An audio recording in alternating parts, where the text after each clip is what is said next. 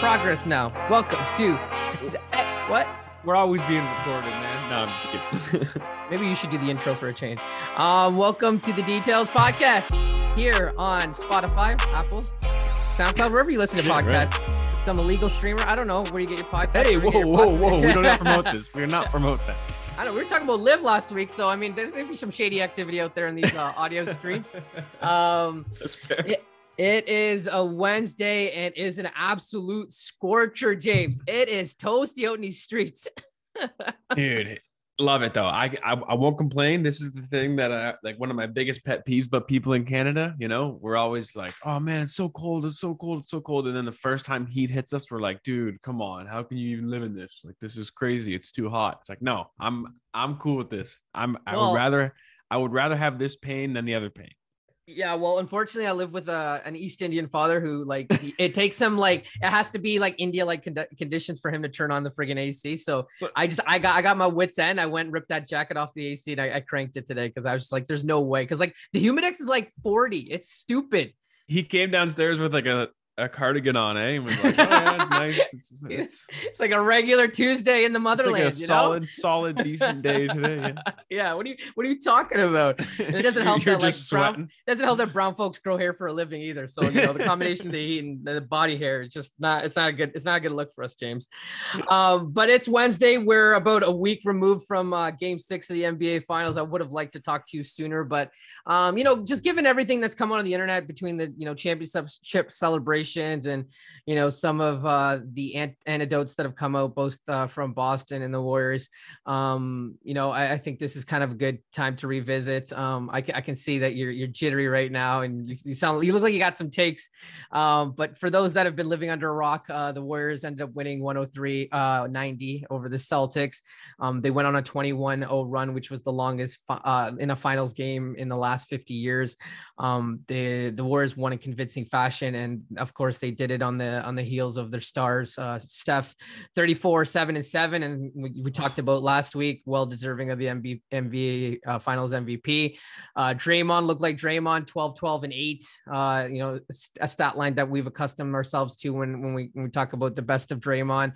And Wiggins 18-6-5, and what was more impressive, 4 steals and 3 blocks. Just an all around game for him, and I think justified himself as sort of a first overall pick, at least for this part of his career. And stock went up.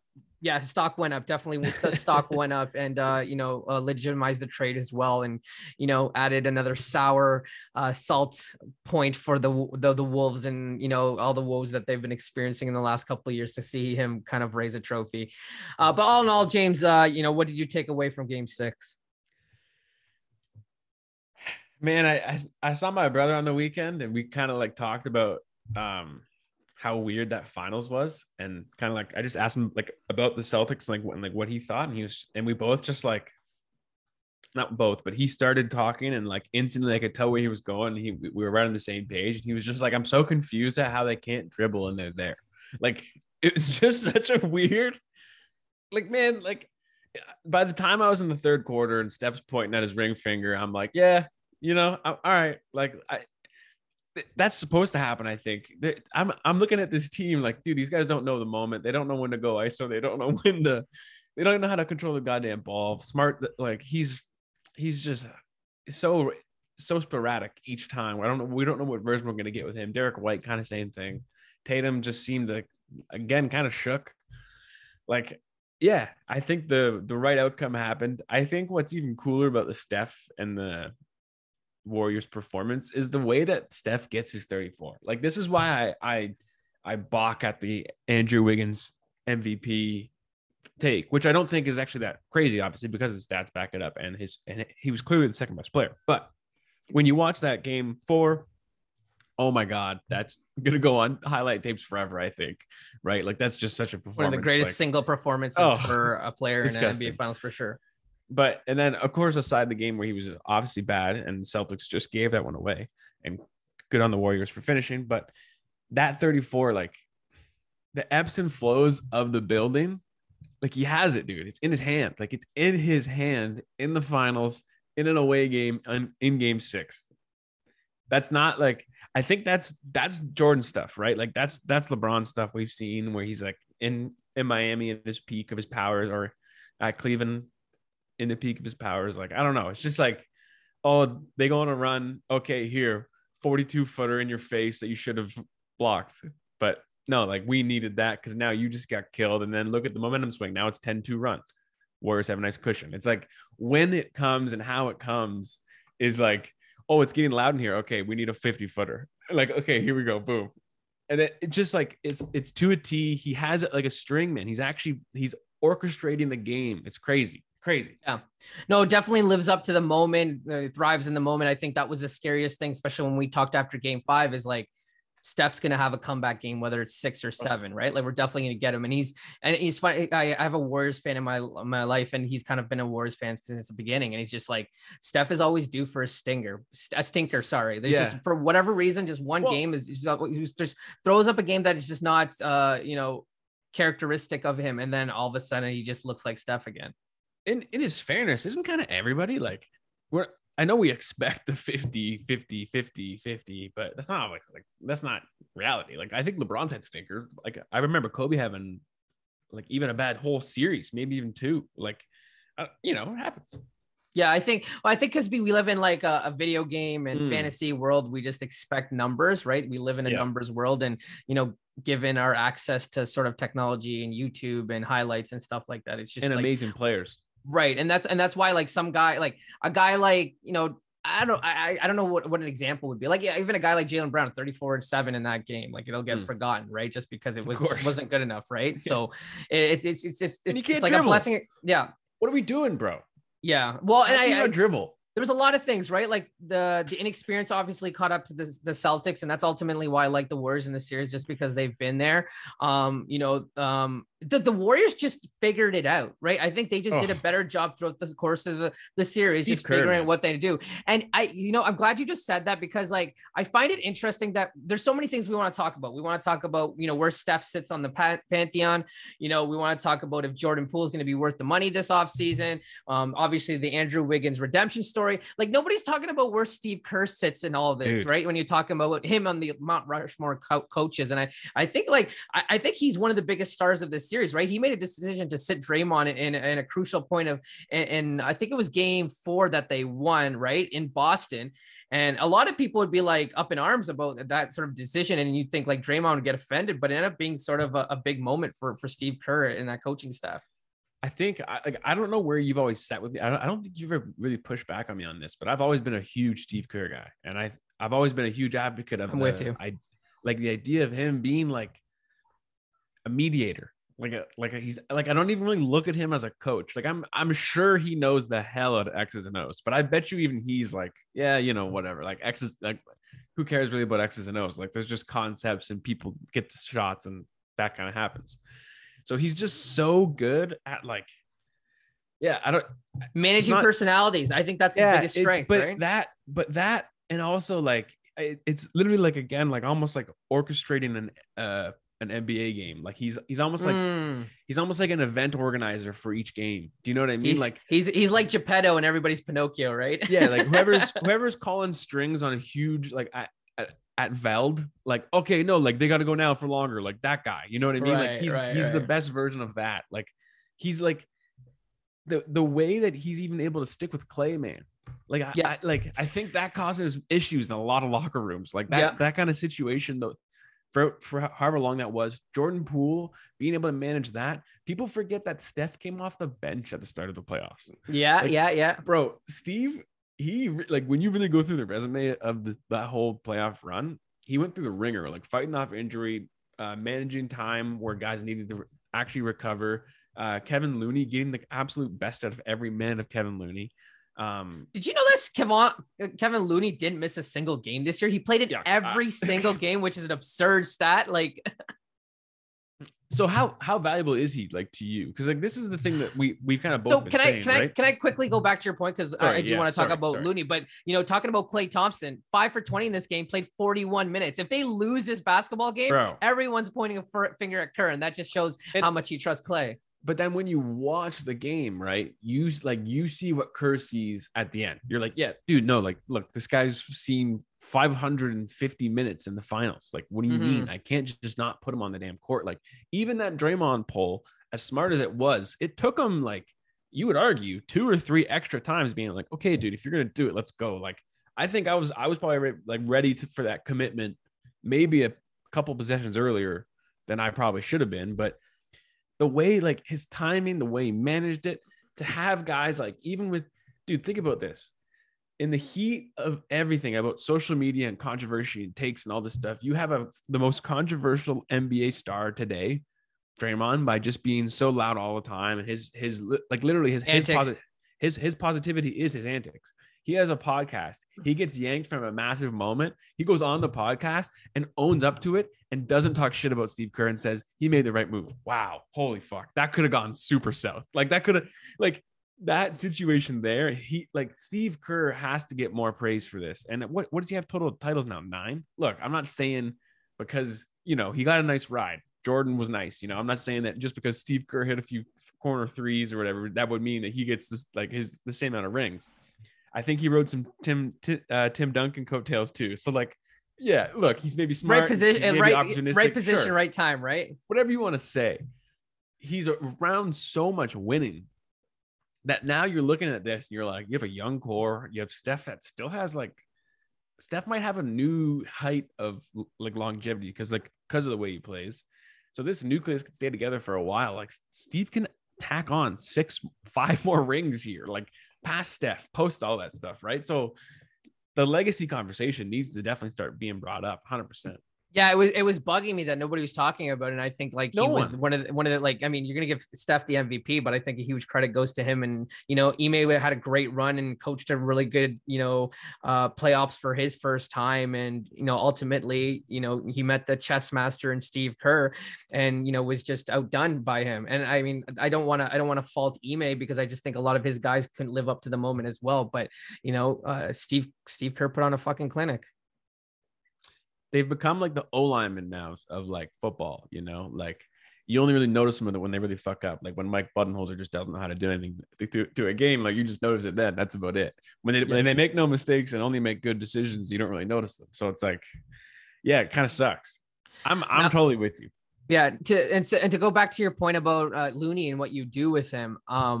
I'm scared because I think that he, this happens in every playoffs, any NBA finals. There's a guy, and it's usually a center or a big, that gets overpaid. But I mean, I also think that he's earned it. And I think the Warriors are approaching like an astronomical a cap, and how much they're going to end up spending, because then they also, like, this is something I want to talk about later, but they're going to have to decide what they want to do in Jordan Poole. Is he worth the max extension? That class, I mean, the names, it's insane, right? Ja, Darius, Zion, RJ, Tyler Hero. It's part of my offseason stories that I want to talk about later.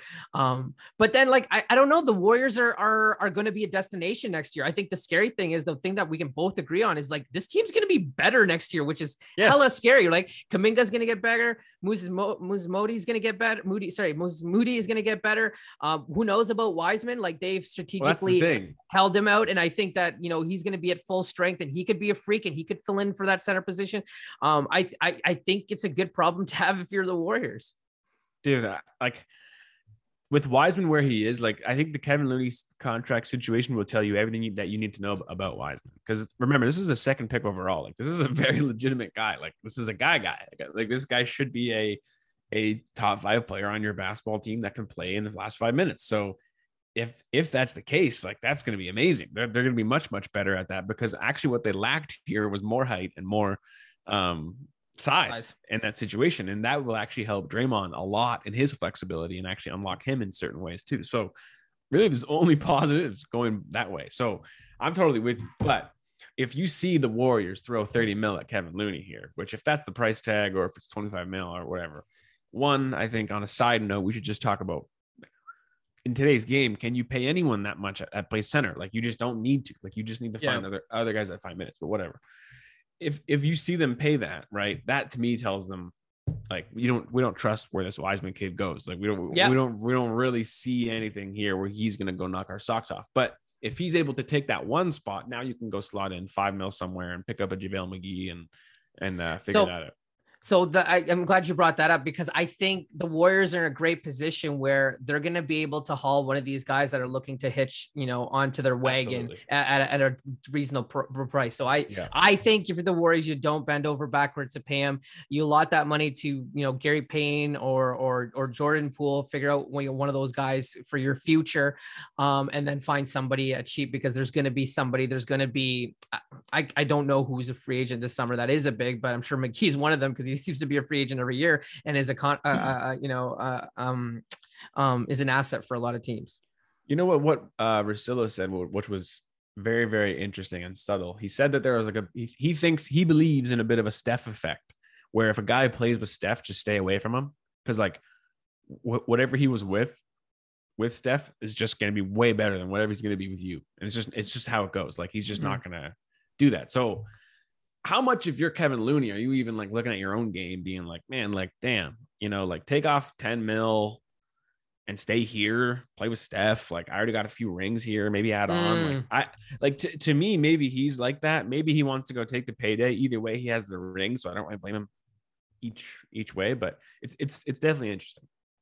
And, Russillo actually brought up a really good point going back to Wiseman. He said, with Wiseman, it's not a matter of fact of like will. Like this is not a scenario where like he's not trying to get back on the court, or he's not like being a big, like I hate to say, but like a Ben Simmons. Like this guy really wants to contribute and really wants to be a part of this team. This team is being cautious with him right now because his injury is very unique and interesting.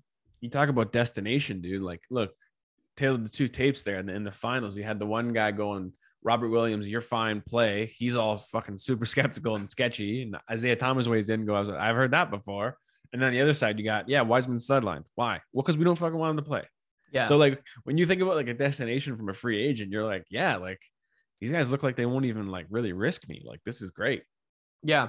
Looney's gonna be interesting. I just looked up. I didn't know he's 26. That's crazy. I thought he was in his 30s, right? Like I thought he's been in the league for a minute. So like, but if think about this again, if you're able to mend some sort of hometown discount, whatever you want to call it, with Looney, so that Looney can just push along Wiseman and back up Wiseman, and Wiseman can like flourish.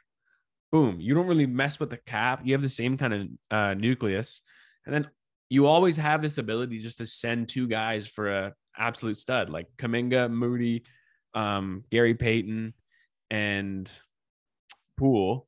Like you obviously keep Poole and Clay, but then of that, all that kind of stuff happening, like, okay, Wiseman, man, all right, let's pair him with Moody and let's go get Brad Beal. Or like they're in such a good situation that both of those things can happen, and then they're still going to have draft capital after. Yeah, it's interesting with Looney too, because it's like you're 26. If you could play for another cheap discount, right, and win a ring, you're still valuable at 29, 30 years old, right? Some team's still going to throw money at you. Well, bro, you got to think, he has 4 rings. It's insane. So like, bro, but also too, like you have to think about this. Like there was times along that he's played, I believe, in all 4 series too. Like he was a factor in every single one. So he's gotten like playoff checks on top of this for 4 additional series. Like he's made way more money than the Golden State Warriors. He's a 3-time champion. So I don't think he was on the break for 2017, 2018, and 2022. No shit. Okay. Yeah. So he was he was with those 2 Kevin Durant years, and then obviously the most recent one. So he wasn't on the team with. But still, like that's. Like and you know what he was, it was Andrew Bogut that was the center of that first team, right? Yeah. Go back. His playoff bonuses would be like, honestly, like, enough a whole another 2 years of salary. Like, yeah, I don't know. I just feel like, man, that experience, like, how are you actually going to like, you're going to tell me you're a part of a dynasty, you're able to produce and actually get minutes, actually have like legitimate value in series. Like we saw him have like a 20-point game in like multiple occasions this year. Like, for that to be the occasion, like you're gonna be able to walk away from that just for more money. Like, I don't know, just for what is it $12 more million? Like, look, if the fucking Orlando Magic throw $100 million at you, okay, fine, man. If it's like 45 to 28, bro, what are we talking about here? Just take the cut, take a shorter deal or make it more in bonuses, or like do whatever you got to do, Yeah, most definitely. Yeah, no, that definitely an exciting, despite, winning a championship, a very exciting and optimistic future for the Warriors. And I think a lot of people before, like these playoffs, would have said this is the window because, the Clippers are going to get better next year. The Nuggets are going to get better next year. There's a lot of teams in the West that are going to get better. And if you can't figure it out with this nucleus and this core, you might really have to do a revamp. But now they've proven that these guys still got it. And then they have some emerging budding stars in Poole and Wiggins. I think there's just this is always the case for us when we enter the offseason. There's always like a bunch of people you're looking at with candidates to like trade and all this stuff. But in the West and the East, it seems like there's a lot of very similar positions like that are like, it looks like a ton of like a puzzle piece is forming. You know what I mean? Like it looks like it's very, very easy. It's a very easy mendable puzzle that looks super, super simple. And we just need some stuff to actually happen, but who knows? Yeah, like Denver's so interesting, man. You have so many assets. You can move some stuff. The Clippers are so interesting. The Clippers can be like favorites to win a title in like a couple calls. You know what I mean? If you tell me that you're going to get a healthy Paul George and Kawhi for the whole season, I'm taking the Clippers to win the West. No, but then you say like you hear some ad, right? Like maybe they even just pick up like a Ricky Rubio to back. But that's what I'm saying. Like just 100%. Alone those two, you can 100%. Trust those two full healthy season. And then they're going to make a move. They're going to get somebody else. Like somebody's going to want to play there.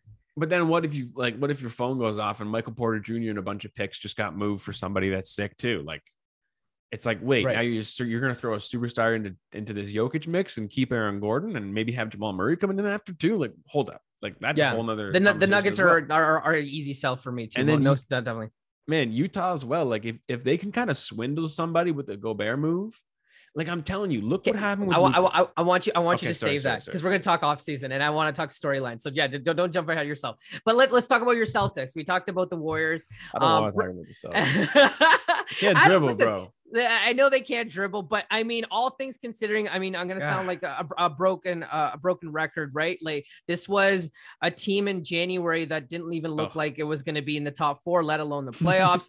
Biggest turnaround. We talked about the back-to-backs, only losing back-to-backs once up until, this finals.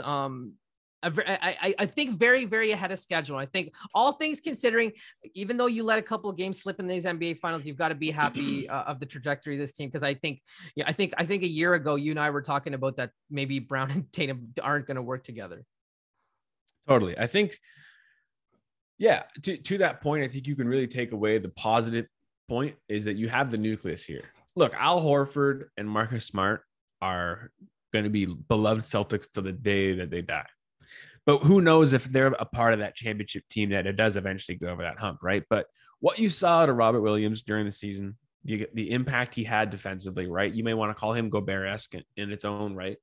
And what you saw out of Jaylen Brown and Tatum fundamentally, foundationally, more or less, with their ability and having in a league that you never have enough wingers that can score and play defense, and you have two of the best young wingers that can score and play defense, like I think even Derek White can sneak into that conversation. I think with his youth, like you really got to do what you can to hang on to that and make sure he gets in the gym with those guys and continues to grow. But look, with a 3-man nucleus of that in a lineup, we're always going to be an absolute nightmare to play because we're going to be good defensively, right? You're going to be tough. You're going to be physical. You're going to be big in the East where that's super important.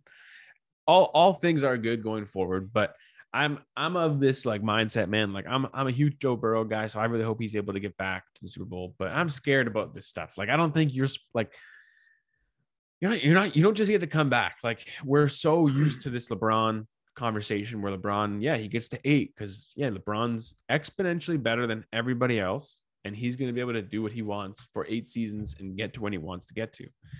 And we're just used to being like, like LeBron's got 5 titles. Tom Brady's got 7. Curry just got 4. Like Tatum will probably have 5. And it's like Tatum could so easily have none. Like it's so incredibly easy for Tatum to finish his career not winning a championship. That's like statistically speaking, probably great. Like probably high likelihood, And it's just not like the hunger and the fight there is what again, back to my point. Like even when you saw LeBron go down, even when you saw the Warriors go down, those guys went down so wanging. And Boston just didn't really feel like that level of competition. Yeah, I think, going into this offseason, the biggest thing to address is their point guard situation. I think they need a legitimate playmaker, somebody that can make those decisions, whether it goes to Tatum, whether it goes to Brown. And then I think that also solves your dribbling issue, right? If you get a solid point guard that can conduct and do address the one thing that, was so obvious in this NBA finals. They need Mark Cuban to get pissed somehow overnight. Jalen Brunson's got to talk shit about crypto. And then potentially they'll convince him to keep Dinwiddie, move Brunson for Smart. He'll maybe realize that Smart's a great pairing for Luka, which he is. That's a great fit. It makes sense. Smart and Brunson flip it. Brunson would absolutely just plug and play beside Derek White, flourish with that team. Mm-hmm. Yeah, I'm totally with you. I think Ricky Rubio's already signing there. I think that's probably already a done deal because I think he's smart enough to kind of know his value too, like around the league. And of course he could walk in as like a backup places, but I think Rubio's probably smart enough watching that thing being like, man, I averaged like 35 for a couple of weeks before I got hurt there. Like if I come out here and fucking pass the ball and score some stuff on offense, like I might be able to be the starting like point guard for Boston. So like, I think both sides make sense on that way, which I'm looking forward to, but I think you're totally right, man. Like the guards, look, in today's day and age, which probably leads to the draft and the free agency stuff, you need 2 good guards. And you need 3 good wings and you need 1 good big man, which is crazy. It's like no more of the big 3. You need a legitimate 4 to 5 dudes that are going to be a solid 48-minute basketball player for you. Yeah, I'm going to be really fascinated to see if they sell Marcus Smart high. He just won Defensive Player of the Year. Is that the move, right? And then get yourself a legitimate point guard in that situation. Kind of shitty to Marcus Smart because, he won Defensive Player with the Celtics and really redeemed himself this year. But it's almost like his stock is so high now. Do you just take advantage of that? And I mean, the guy also has injury issues.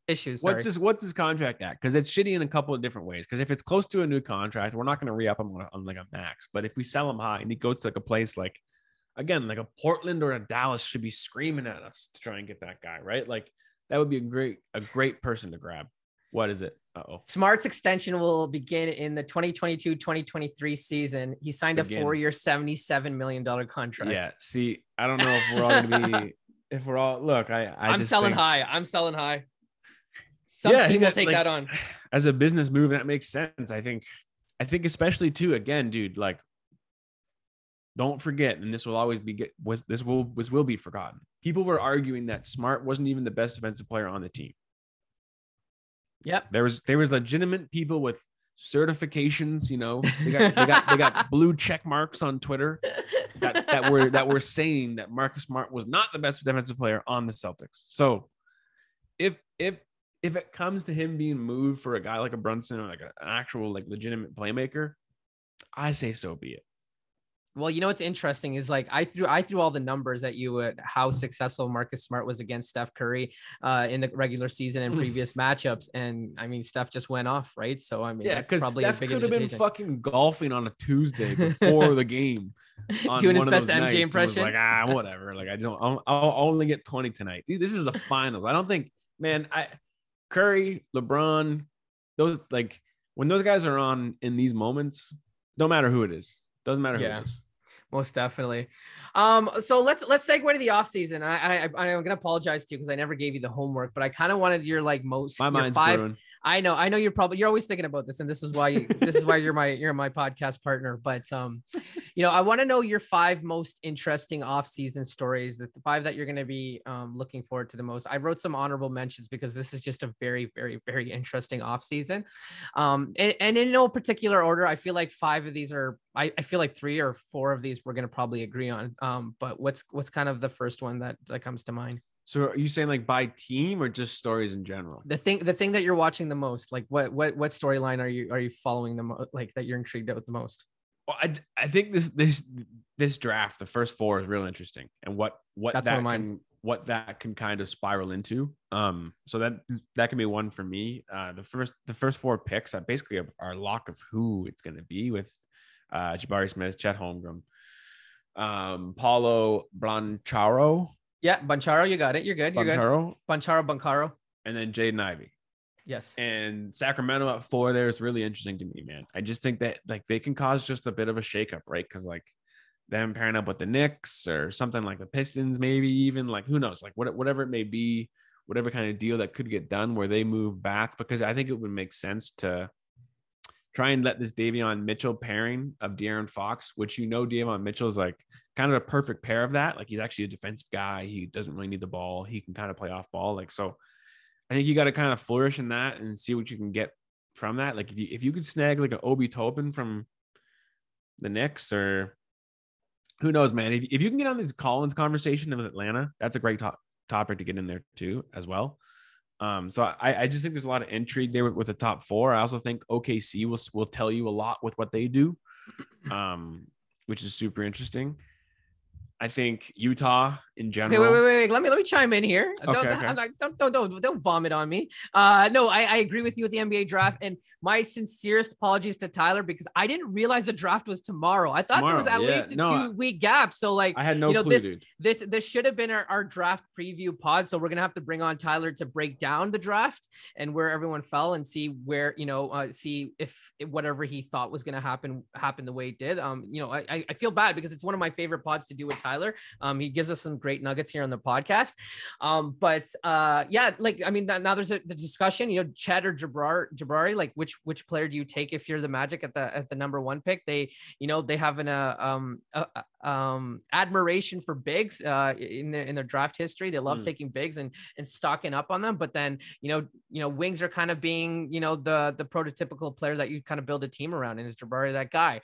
It sounds like a lot of teams are willing to move picks in order to get other players or move down in the draft. The Kings, Bill Simmons has said it over and over again. It seems like the draft really starts at 4. And after that, and seeing what teams are doing, you talk about the Jazz, the Pacers are looking to make a move with Brogdon and Miles Turner as well. I hate to overhype the draft because, it's my favorite thing to do. I know, never.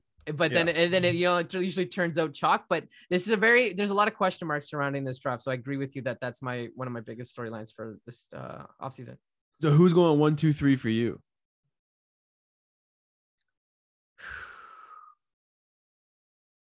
I think it goes pretty chalky. Like, I think it goes Chet, Jabari, and Paolo.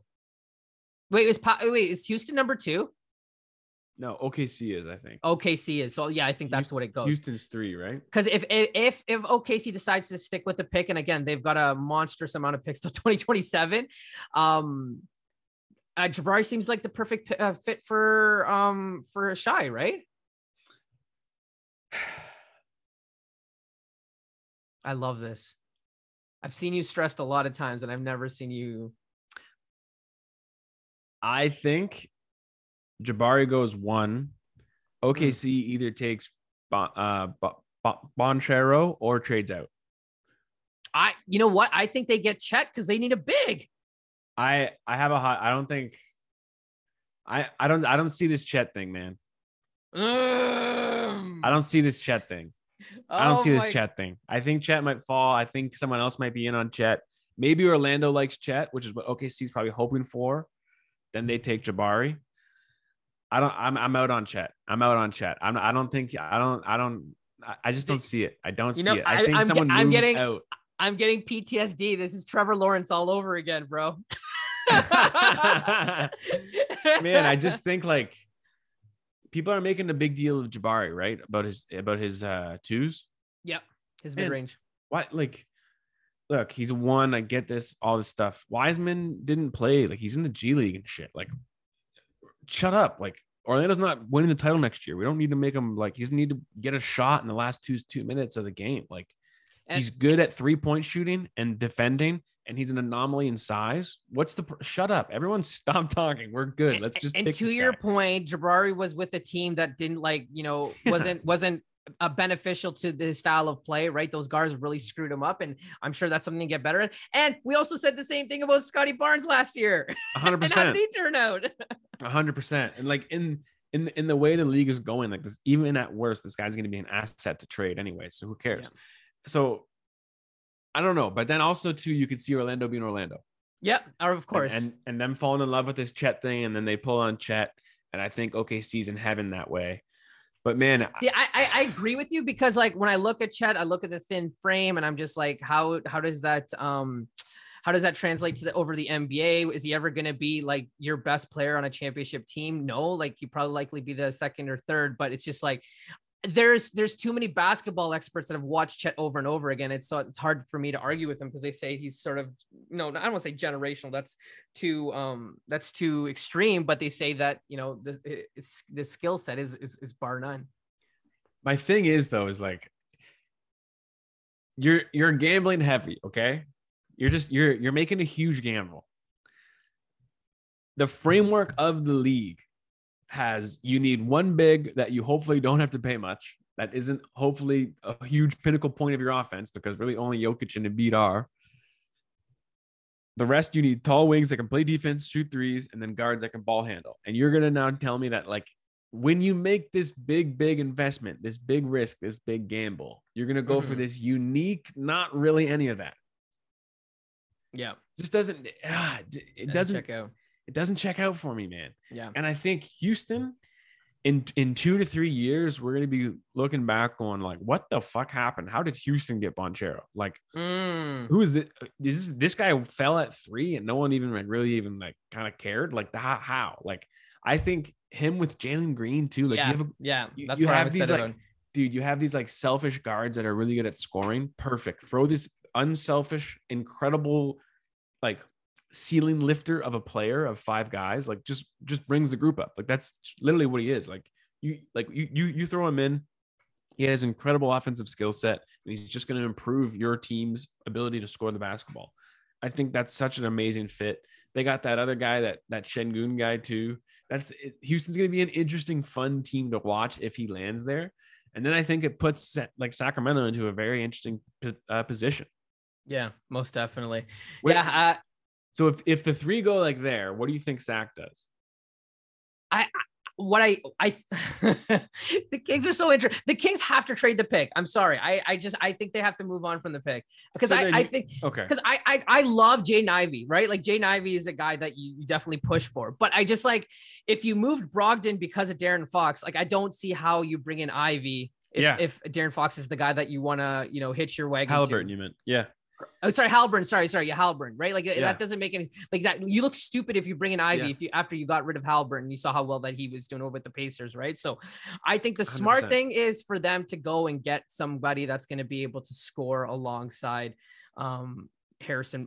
Harrison Barnes is still there. Like, does Harrison Barnes get moved? Like, the Kings are just such a weird team, but they need to stop taking players in these drafts. So interesting to me, man. Like, I think you're exactly correct, and that's exactly what's going to happen.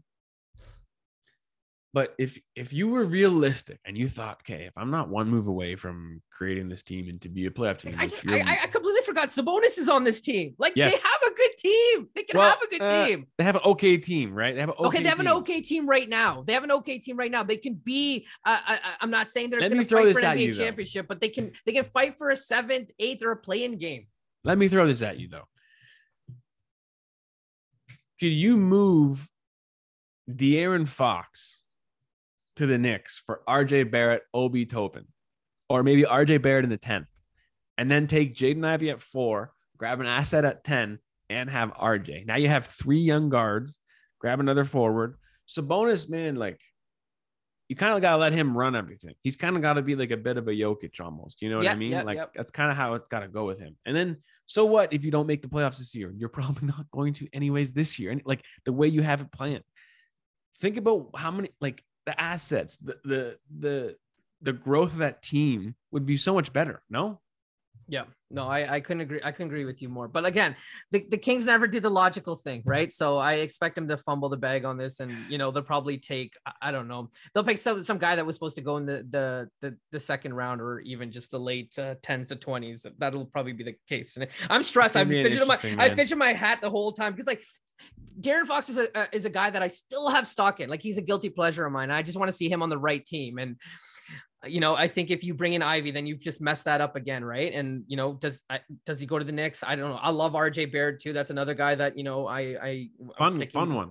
Yeah, I'm sticking my hitch wagon to. I've used that 3 times now on this podcast, but I'm fascinated by his draft, man. I'm really interested. Me too. I'm really fascinated. So yeah, that's an easy storyline, and it happens as soon as tomorrow. And so we'll be here on Friday or even Monday, whenever we do, to talk about that. My number two, and I think this is I got to imagine this is on both of our lists, but it's got to be this whole Kyrie Irving thing. How does this thing shape out? Right. The Nets have, reports have come out that they're not willing to, give him what he wants, and for right reason. Does that mean you put a stipulation in his contract and say you play X amount of games and we'll pay you X amount of dollars? Or is there a team out there that is willing to give him the money that he wants, given some of, the trust issues that come with Kyrie Irving? Does he end up with LA? Does he reunite with LeBron James? Right. What does that mean for Russell Westbrook? I think the Lakers and the Nets are kind of tied together, and to see what they do this offseason.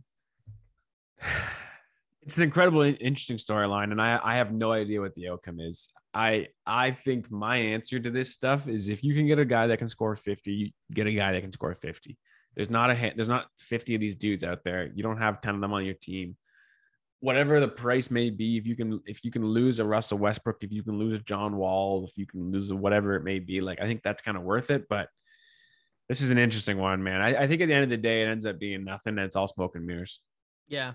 Because then it's the domino effect, right? Like KD joined the Nets and hoping that he would play with Kyrie, and what does that do for his relationship with Sean Marks and Steve Nash as well? I'm just, please, for 2 seconds, everybody close your eyes and imagine a back to all-star level capable Ben Simmons running and gunning with Kyrie Irving and Kevin Durant on the outside perimeter, and Joe Harris. That's not bad looking. That sounds nice. Can I put a secret bold prediction? Kyrie ends up with the Clippers. Oh, dude. Because Reggie Jackson's contract is sitting there. Just ship him out, right? Move a couple more pieces, it could happen. Luke Kennard, Reggie Jackson, right? That's what I've read. Yeah. Hey, bro, if the Nets would do it, I think the Clippers. I'm down to buy tickets to the parade already. I think you can phone that one in. I'll put a handsome. Steve Ballmer would definitely go to luxury tax to make that happen for sure. There's no doubt about that. So that's something that would be such dude.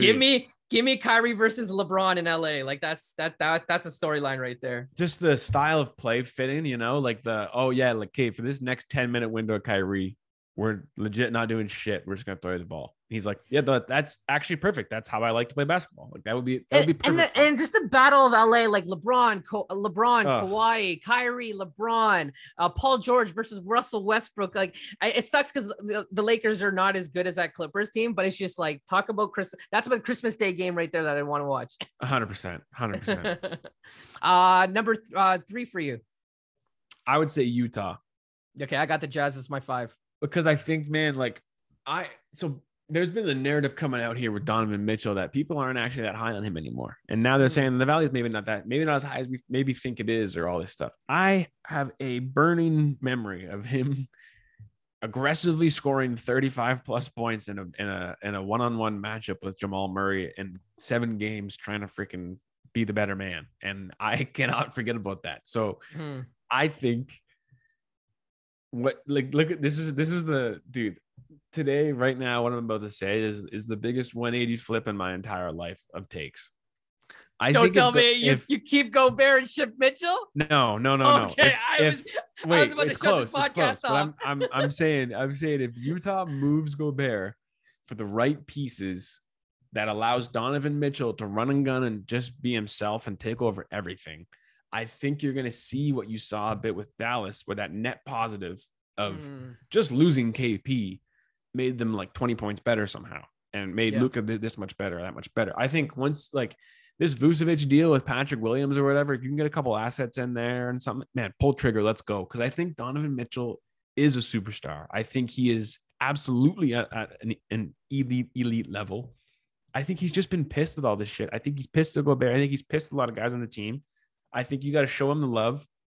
You got to pick who he likes, keep him. Everybody else, full reset. Danny Ainge has been known to do it. He's pretty cutthroat. Got no problem with it. A running, gunning, spaced out team that lets Donovan Mitchell be Donovan Mitchell and makes him the focal point of everything. Man, I think that could easily be a 3 seed that's legitimately dangerous in the West. Yeah, I mean, we never got to address Quinn Snyder, us departing and mutually separating with them, and that's really what started this domino effect of what are the Jazz going to do.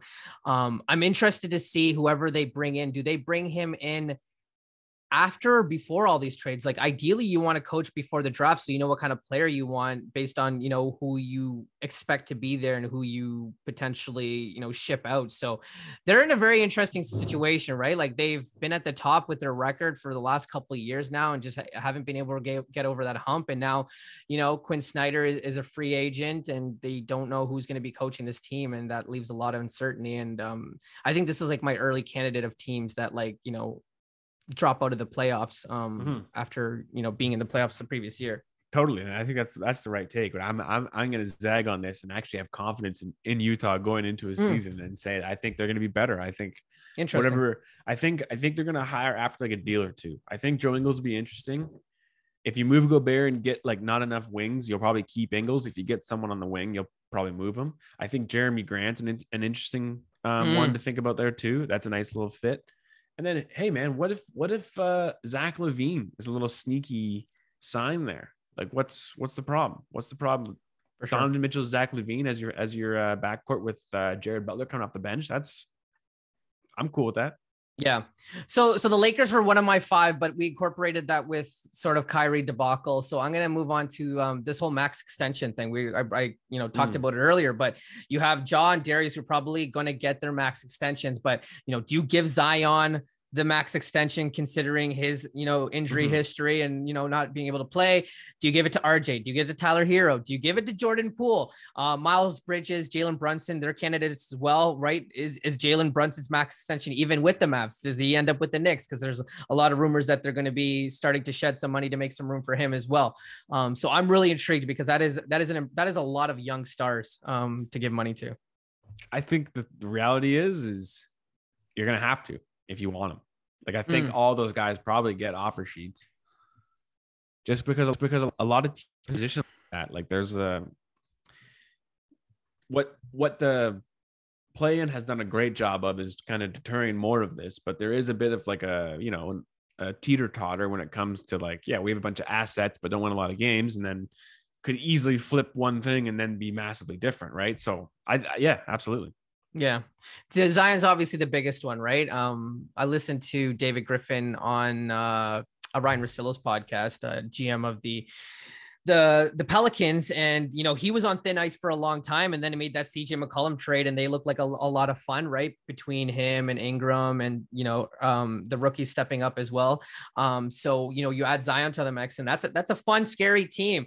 It's just like how much of Zion do you get in a season, right? Like, and are you willing to pay for that? And if you're not, there's going to be another team out there that's willing to give them money at the end of the day, right? That's what I mean. I think that it just comes down to like, do you want to be the guy that let the guy walk because you didn't want to pay it and become a bit of an extra couple bucks? Like, honestly, all those names you listed, Miles Bridges, yeah, Poole, yeah, RJ Barrett, yeah, I like what I see from him. Yeah, like someone's gonna do it, and if they don't, great, you can maybe like try and work your way to get a better deal for yourself. Cool, maybe that works, but I think someone's gonna offer somewhere. Any other ones that I didn't mention? I have some honorable mentions, but is there one that you're really keen on? The Hawks. Oh, okay, that's one of your 5, eh? Hawks are so interesting. Like this team's still so deep. Like Herder's interesting, right? He's kind of valuable. DeAndre Hunter's kind of valuable. They moved already on Cam Reddish, but now they got the Timberwolves looking into Clint Capella.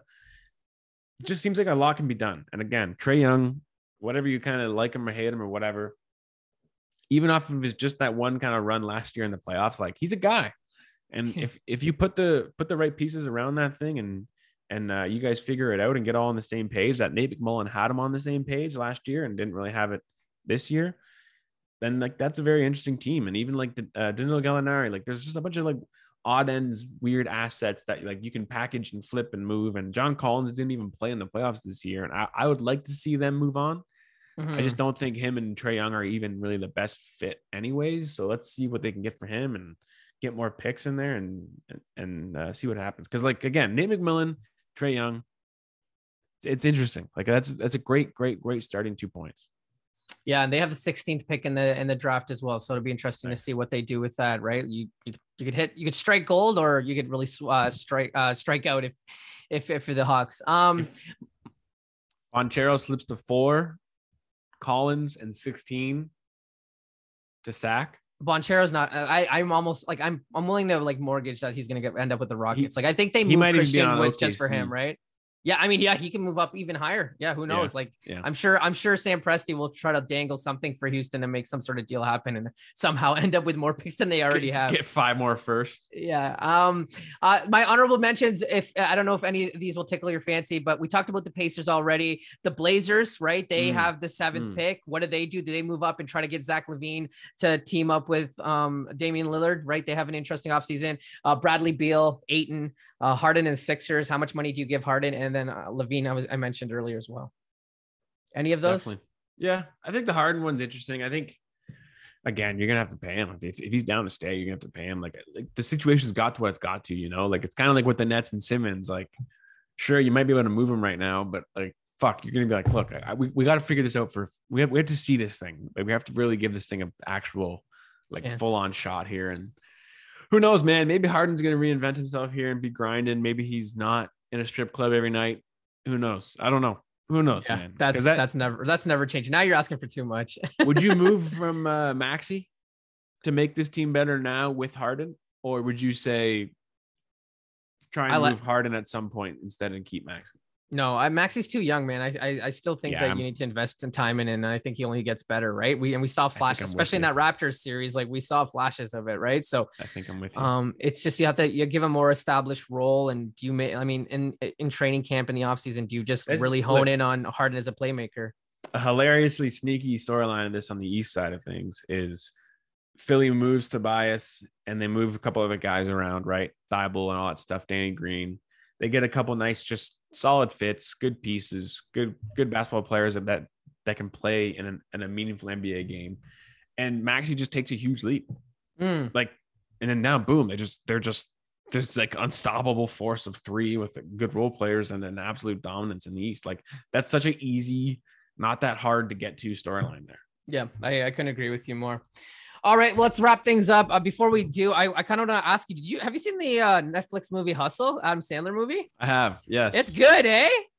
It's good. Yeah, absolutely. Man, it's not amazing. Sandler, it's good, though. Exactly. It's good. It's good. Thank you. Yeah, because it's got like 91% on Rotten Tomatoes, and I'm like, that's a bit of a stretch. Well, this is like, I wish there was like ways to like categorize things without being rude and demeaning or trying to sound like that, because like Adam Sandler movies for me, bro, I will never tell you that one is bad. Every single one hits for me 100% out of 100%. Sure, you can say in my brain, Rotten Tomatoes wise, 100% out of 100%, right? Sure, 10 out of 10. The fact is, though, like there's bad acting. There's at some points it's not that good. It's kind of corny. It's got some point. Like, yeah, that's just it. It's fine. Like that with the expectation going in, though, so you're not gonna hit on it because of that. That's all I'm saying. You know what my biggest takeaway is? I'm an Anthony Edwards fan for life. Like I'm in. Man, I love the guy. On this guy, he's. I'm paying double the price on stock for Anthony Edwards. If I throw out a betting line right now, if I somehow talked to Bet365 or wherever the fuck it was and said, give me odds on NBA logo candidates, Anthony Edwards by the end of his career has got to be what? Top 3, top 4. I couldn't agree with you more. You really could have effed up that role and given he's a rookie and he's already, pretty confident in himself. 100%. Like he could have really, really messed that up, but man, like he played into the villain perfect. And it actually made you want, I feel like if you watch that movie, you didn't know who Anthony Edwards is, you probably hate him you probably won't like him in real life. Yeah, now. Absolutely. Like that's he was unbelievable. Right. Totally. So yeah, totally. Shout out to Kermit. He did a great job. to stay on the movie critiques, did you get a chance to watch Spiderhead? I haven't. I bad reviews. Yeah, it's an interesting one. It's worth the watch for sure. It sucks because Hemsworth is great. Hemsworth is great, dude. You got Teller, you got him, you got Oscar Isaac. I don't know how you messed that up. But I heard it's dialogue heavy, and that's why a lot of people are tuned out of it. Very dialogue heavy, but both Hemsworth and Teller I thought were great. Fuck. Great. Okay, maybe I'll give it a chance then. I will give it a chance. It's the Russo brothers. Is it the Russo brothers? I think. No, that's the Gray Oh Man. no, you know what? That's it's the Top Gun director who like I'm like a huge fan of now. Right. That's why he worked with Miles Teller again. So yeah, that's what it was. The Gray Man, July 15th. That's the big one. I figured that would be under the James Roberts brand Absolutely. of movies for sure. Have you seen Top Gun? A shitty Chris Evans mustache gets me going. I actually have not seen. Bro, I will Top pay Gun for yet. your ticket if you go see Top Gun in a theater. That's my way of paying you back for the bet. I know you all use Celtics tickets, man. but like if I could chip away at this bet, I will pay, and I promise you will love the movie. I know what you and the rest of society are doing, and I don't like it. Y'all are trying to act like a Tom Cruise movie can be upper echelon. I'm telling you, best movie of the year. It will be the best in theater experience you will have this year. I promise. Like, I see Mission Impossible. All right, I know. Telling you, just listen. Just give it a chance. I already know what I'm gonna see. Man, unbelievable. What was the movie that you praised and mean Gabe gave you shit for? Is there over or under? Is there over or under 90 seconds of them churros on the beach? It's got to be over. It's over. It's got to be over. I already know what I'm seeing.